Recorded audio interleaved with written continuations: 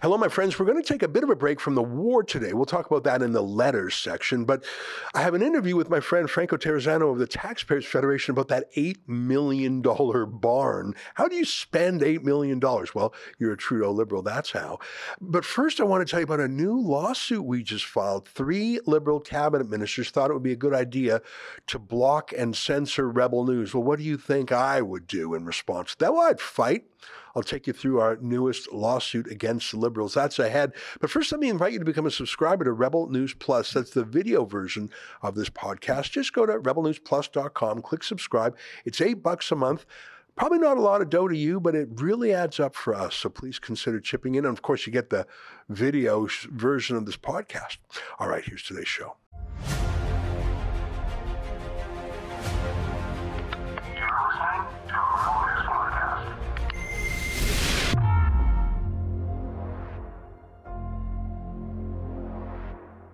Tonight, 3 more Liberal cabinet ministers have blocked Rebel News, so we filed 3 more lawsuits. It's October 26th, and this is the EZRA LEVANT Show. Shame on you, you censorious thug!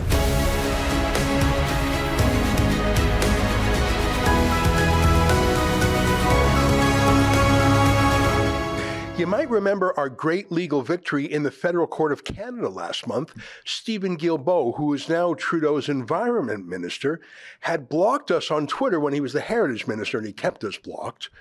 He blocked us not from his personal account or anything like that, but from the official government account, the one that's responsible for making government announcements, the one that's run by an army of non-partisan civil servants. He was blocking us for one reason only, because he hates Rebel News. And the fact that he can't control us, and the fact that we criticize him, and he can't rein us in by threatening our government funding because we don't have government funding. What a window into his mind, eh? As if the media have to report to him instead of reporting about him. What does that say about all the journalists Guilbeault doesn't block, eh? Anyways, it took us more than 2 years in court, but we finally got Guilbeault to relent. I did a bit of a victory lap when the Federal Court of Canada issued the consent order against him. Not only was Guilbeault ordered to unblock us, but he was ordered to keep us unblocked for the rest of his career as long as he's an MP. That's a court order. And because he resisted this and fought us in court so long and didn't admit the obvious, which is that what he did was illegal and unconstitutional, he was ordered in this consent order to pay us $20,000. Now, that's an enormous amount of money, but unfortunately, it cost us much more than that to fight him in court for 2 years. So that was a victory, a legal victory, and I made a victory tweet celebrating the depoliticization of the civil service, because it's one thing for Guilbeault to personally hate me in Rebel News or for the Liberal Party to hate me in Rebel News, but they had infected the nonpartisan government itself, the department, with his censorship simply because he personally hated us. You can't do that. So I posted a copy of the consent order, and it went super viral on Twitter. I don't know if you can see it, but 2.2 million people saw that tweet, just that one tweet alone, let alone what other people tweeted. Now, you'd think that politicians would have got the message. Don't censor people just because you're powerful. You don't have the right to do that. Citizens have rights. We have rights to government services, which is what news announcements are. And a Twitter feed is. You can't just have an enemies list. Just don't. And if you don't like what someone like us is saying about you, if you have a really thin skin, either reconsider your career path or just mute people you don't like. Muting on Twitter stops you from hearing from them, but it doesn't stop them from reading you. Just don't block us. It's wrong. It's illegal. It's a violation of our constitutional rights. But it's also politically foolish because you will be humiliated in the manner that Stephen Guilbeault was. Millions of people will see what you've done. And you'll also have to pay tens of thousands of dollars in costs because you were wrong and obstinate. It's not true that all publicity is good publicity. A restraining order and $20,000 penalty is not good publicity, especially for a cabinet minister like Guilbeault, who's trying to claim that he isn't just a big censor. Okay, that's the olds, but I've got some news. The news is how stupid you have to be a fellow Liberal cabinet minister and to see what just happened to your colleague, Stephen Guilbeault, and to see the court order and to see how it ended and to say, yeah, I want a piece of that. Well, you'd have to be Yara Sachs level stupid. Yeah, that's the name of this cabinet minister. How much vitriol do we have to see of honk honk, which is an acronym for Hail Hitler, do we need to see by these protesters on social media? She seriously thought that honk honk meant Heil Hitler because they both start with the letter H. Now, we've got real Nazi-style rallies across Canada these days with people really calling for death to the Jews, and Yara Sachs has nothing to say about that, but truckers honking their horn is a Nazi threat. That's pretty dumb. And she, unfortunately, is dumb enough to block one of our journalists, our social media boss, Yankee Pollock. She blocked him on Twitter. You'd have to be Karina Gould level dumb to do that. She's the Trudeau cabinet minister who happens to be Jewish to boot, who took a selfie photo with that Nazi SS officer, Yaroslav Hunka, when he visited Parliament. That dumb. She thought that would be a good idea, and she thought it would be a good idea to block our reporter, Sheila Gunn-Reid. Yeah, don't do that. And then there's Marcy Ian. She blocked me. 3 Liberal cabinet ministers blocking 3 different Rebel News journalists. It was dumb to do that before. It was dumb when Stephen Guilbeault did it. But how dumb is it to do that after Stephen Guilbeault was ordered by the court to unblock us for life and to pay us $20,000? At least before the court order, they could say, well, let's see if we can get away with it. But they know they can't now. Why would they be that way? I have a theory. I think they learned it from their corrupt boss, Justin Trudeau. Remember that in 2019, Trudeau banned Rebel News from attending the leaders' debates, the election debates? We went to the federal court and we won. The judge said Trudeau violated our rights and ordered us to be credentialed. We got into the debates. Well, 2 years later, Justin Trudeau did it again, even though the court had told him not to. So we went to the federal court again and we beat him again. But even then, just hours after a judge tore a strip off him when we were in that leaders' debate, I tell you, that judge condemned him for violating our constitutional rights and confirmed that indeed we were accredited journalists. Trudeau defiantly said, just hours after the judge said he was wrong, Trudeau said, no, we're not real journalists. Remember this? The only reason that I'm allowed to ask you this question is because today the federal court ruled that the government doesn't have the right to determine who is or is not a journalist. This is the second election in a row that the court had to overturn your government. Do you still insist on being able to make that decision, and why? First of all, questions around accreditation were handled by the press gallery and the consortium of networks who have strong perspectives on quality journalism and the important information that is shared with Canadians. The reality is organizations like yours that continue to spread misinformation and disinformation on the science around vaccines, around how we're going to actually get through this pandemic and be there for each other and keep our kids safe, is part of why we're seeing such unfortunate anger and lack of understanding of basic science. And quite frankly, I won't call it a media organization, your group of individuals need to take accountability for some of the polarization that we're seeing in this country. And I think Canadians are cluing into the fact that there is a really important decision we take about the kind of country we want to see. And I salute all extraordinary, hardworking journalists that put science and facts at the heart of what they do and ask me tough questions every day, but make sure that they are educating and informing Canadians from a broad range of perspectives, which is the last thing that you guys do. Well, it's one thing to pout and be indignant like Trudeau was there. He's petty, he's small, he's a bully, but we were in. I mean, we couldn't sue him for being a fool. We got in. We got what we wanted. But these 3 Liberal cabinet ministers who have blocked us now, what did they think we were going to do? Did they think we would just say, sure, we're fine with you violating our rights? We literally have the identical precedent. We just set that precedent last month. Did they think we were tired, or that we'd given up, or that maybe we wouldn't notice? Are they that dumb? So, in fact, we filed a lawsuit identical to the one we just beat Stephen Guilbeault with. You can read it for yourself at twitterlawsuit.ca. I encourage you to read it. I think it'll make you feel good. Here, let me read just one key paragraph from it. It's a 21-page lawsuit. It's not that long. You can read it in 20 minutes. You can find the whole thing at twitterlawsuit.ca. Here's the paragraph that outlines for the judges what we want.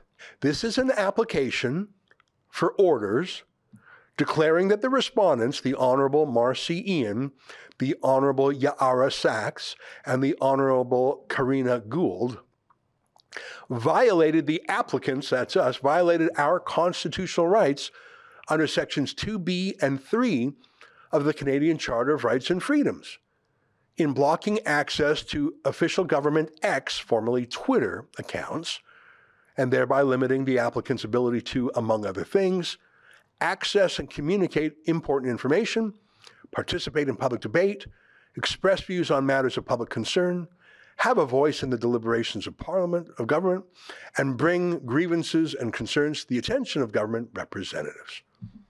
That pretty much sums it up, doesn't it?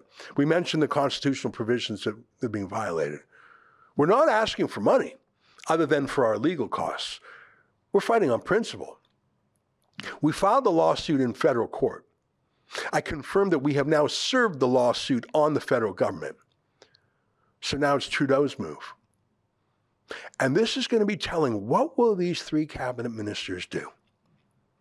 Will they spend hundreds of thousands of taxpayers' dollars fighting us like Stephen Guilbeault did? Or will they acknowledge what we all know right now, that they are going to lose?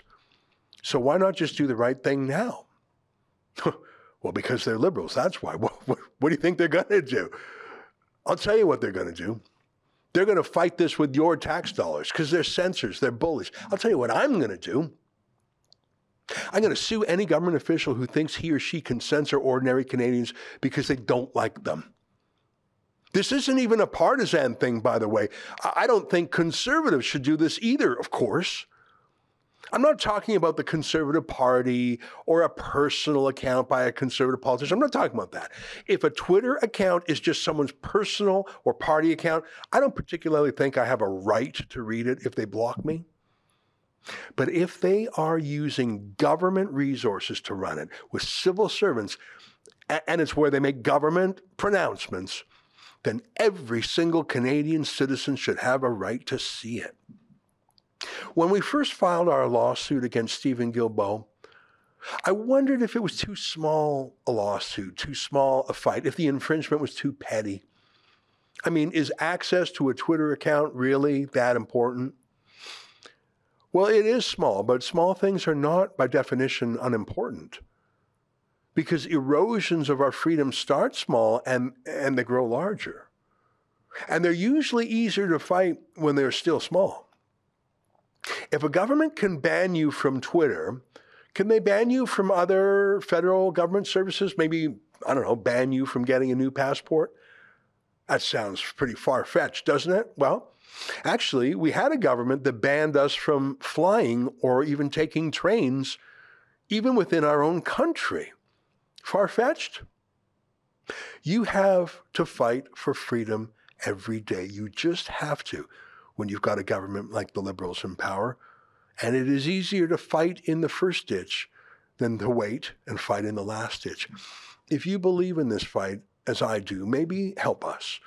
We could use the help because we don't have any taxpayer money to pay for the lawyers like these 3 crooked Liberals do. You know, we're usually all alone in court. No other media groups are with us these days. No other civil liberties groups are with us in court. But that doesn't mean we're wrong. In fact, it means it's all the more important that we are there doing this, because if we don't, who will? So please go to twitterlawsuit.ca. Read the claim. It's only 21 pages.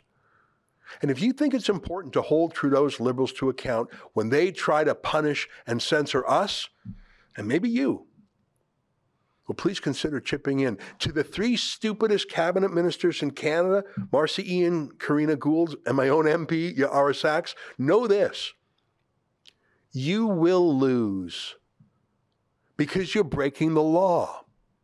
Admit it now, or be humiliated by the court like your foolish comrade Stephen Guilbeault was. And to every other government bully out there, know this. You're next. Please go to twitterlawsuit.ca. Stay with us for more.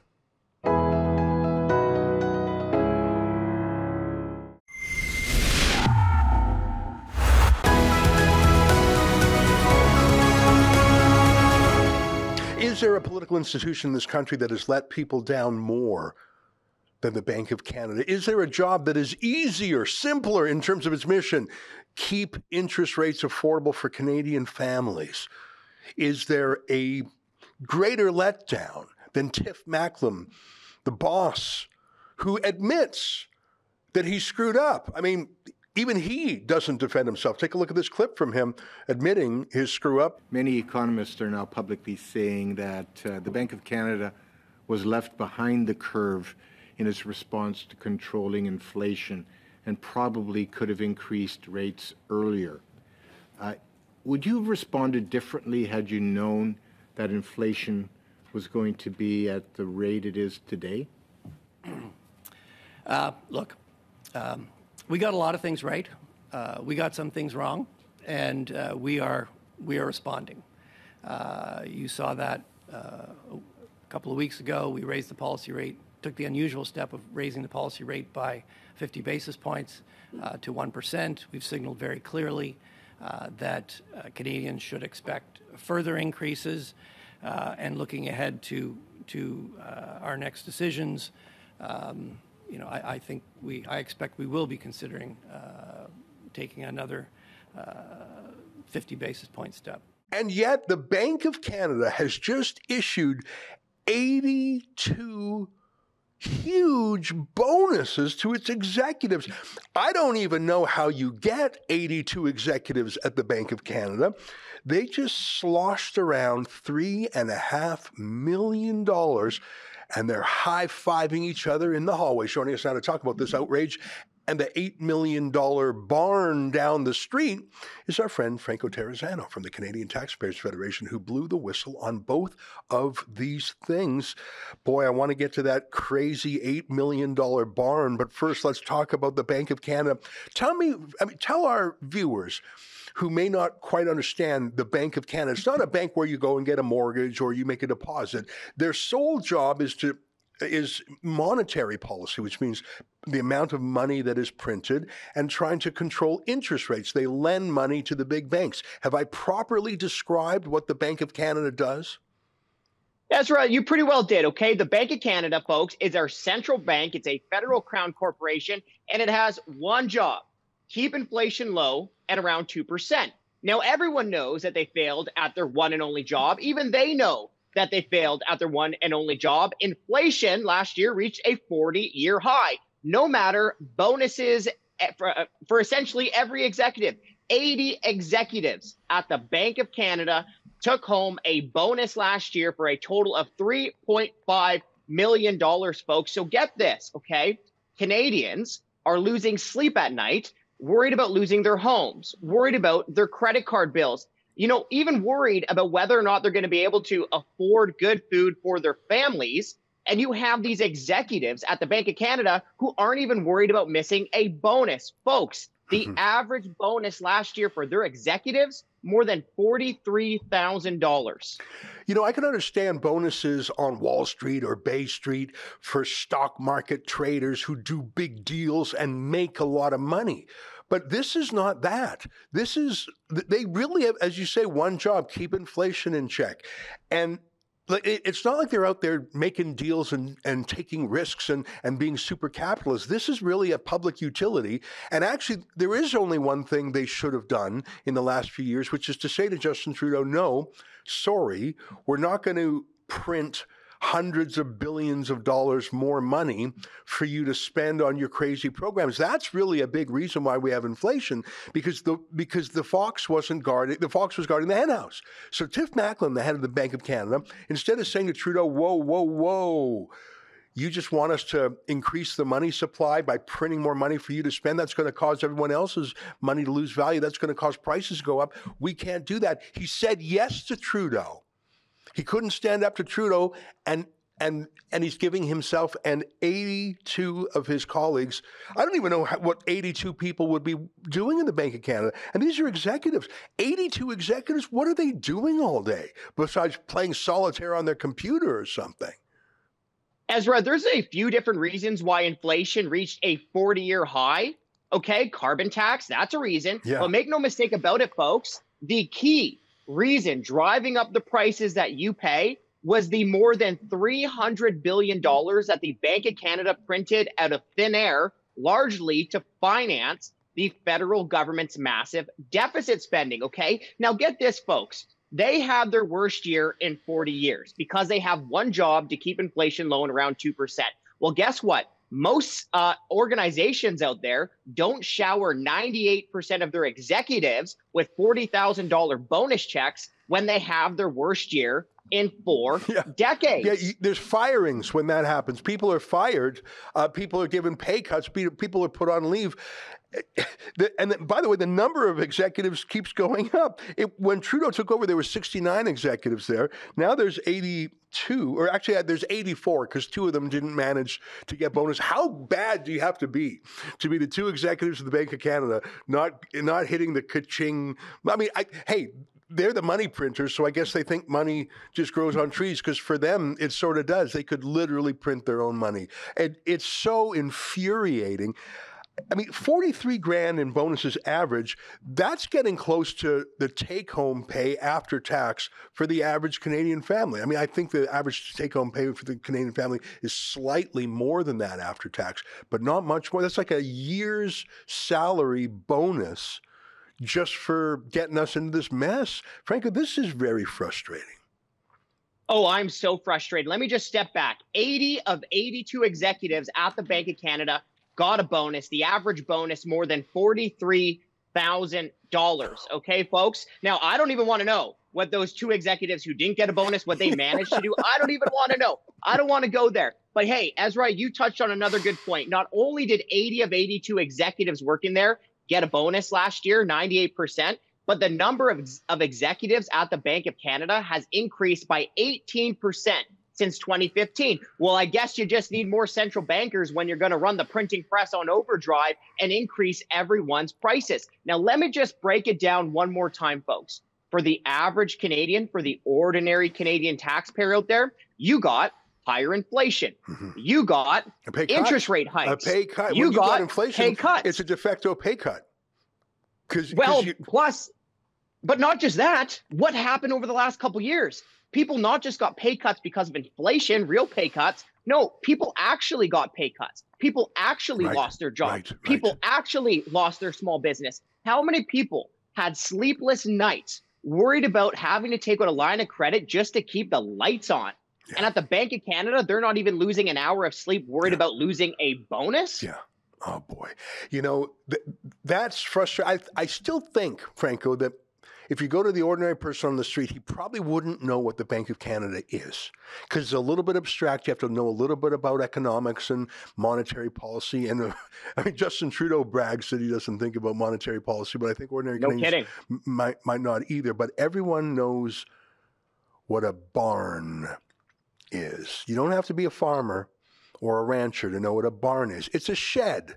It's a big shed. In fact, I bet that most Canadian homeowners have a mini barn where they keep their lawnmower and, you know, stuff in there. It's a shed.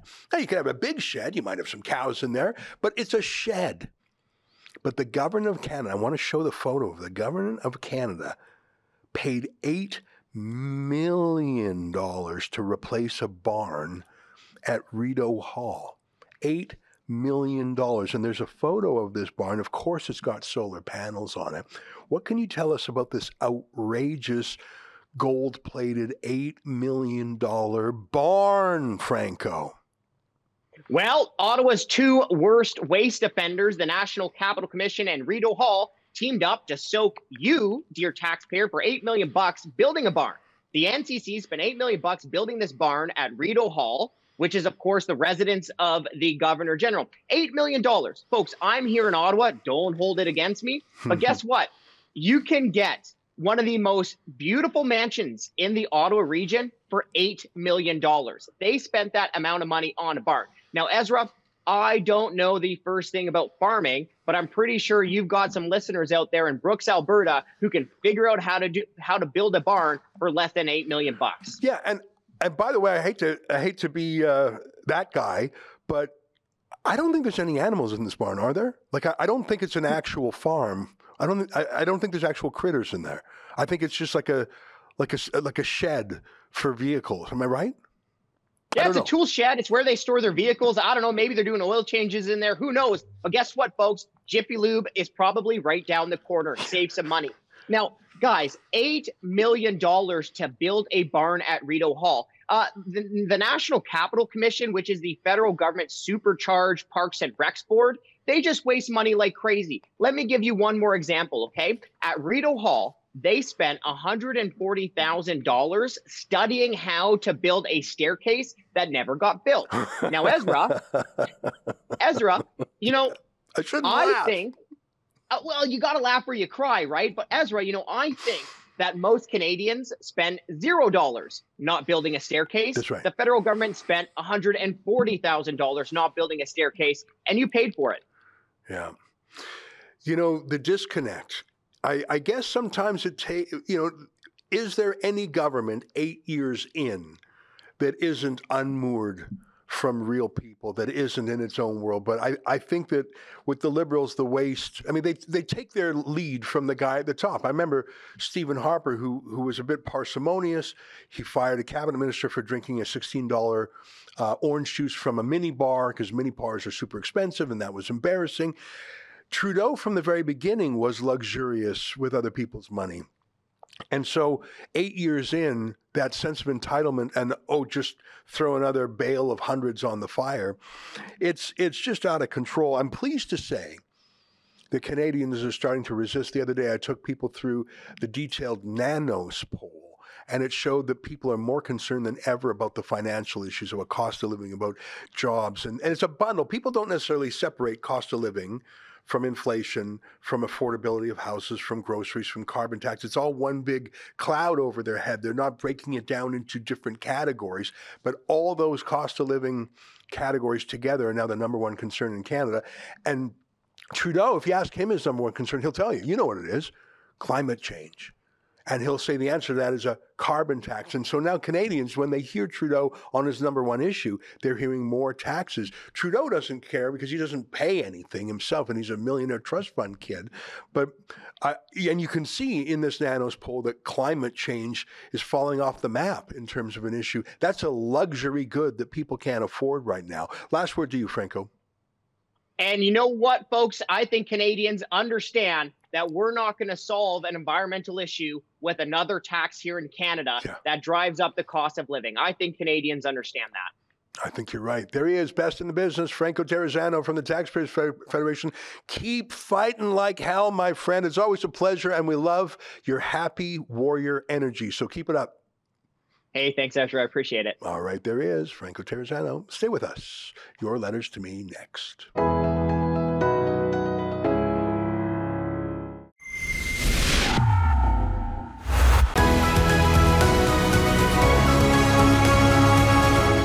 Hey, welcome back. Your letters to me. Bruce Atchison says, hi, Ezra. Thanks for inviting She on the show, She Van Fleet.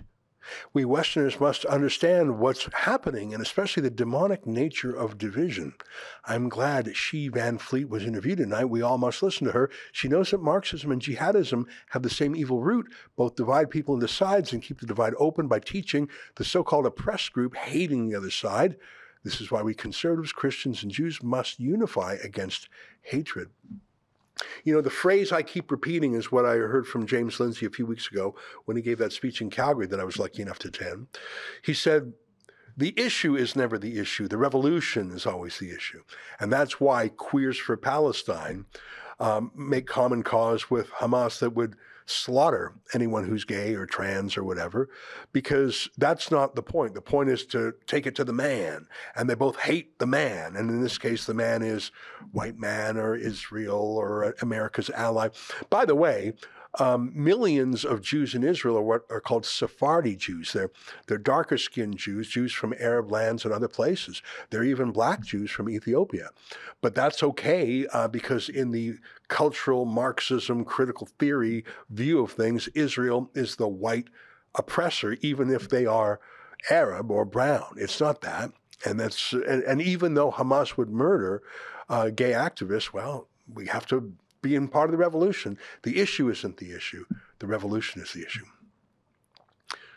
O.G. Contentibus says, at least the Nazis tried to hide their crimes. Hamas and Hezbollah need to be eradicated from the planet. Yeah, and I don't think that's a crazy thing to say. I mean, we said that about ISIS. We said that about Al-Qaeda. No one said, hey, now, have a humanitarian pause after 9/11. Don't just go shooting Al-Qaeda. Be proportionate. What does proportionate mean when they attack civilian towers like 9/11? You know, I'm buoyed in a little bit of my hope by seeing that Harvard-Harris poll out of the States showing that 85% of Americans know who the good guys are and who the bad guys are. I'm, of course, worried about the youngest cohort that's pretty much 50-50 for 18 to 24-year-olds. I haven't seen a reliable poll here in Canada. I'm worried that our numbers are not as high because our country is more woke and we do not have a leader at the helm. Well, that's our show for today. Until tomorrow, on behalf of all of us here at Rebel World Headquarters, to you at home, good night, and keep fighting for freedom.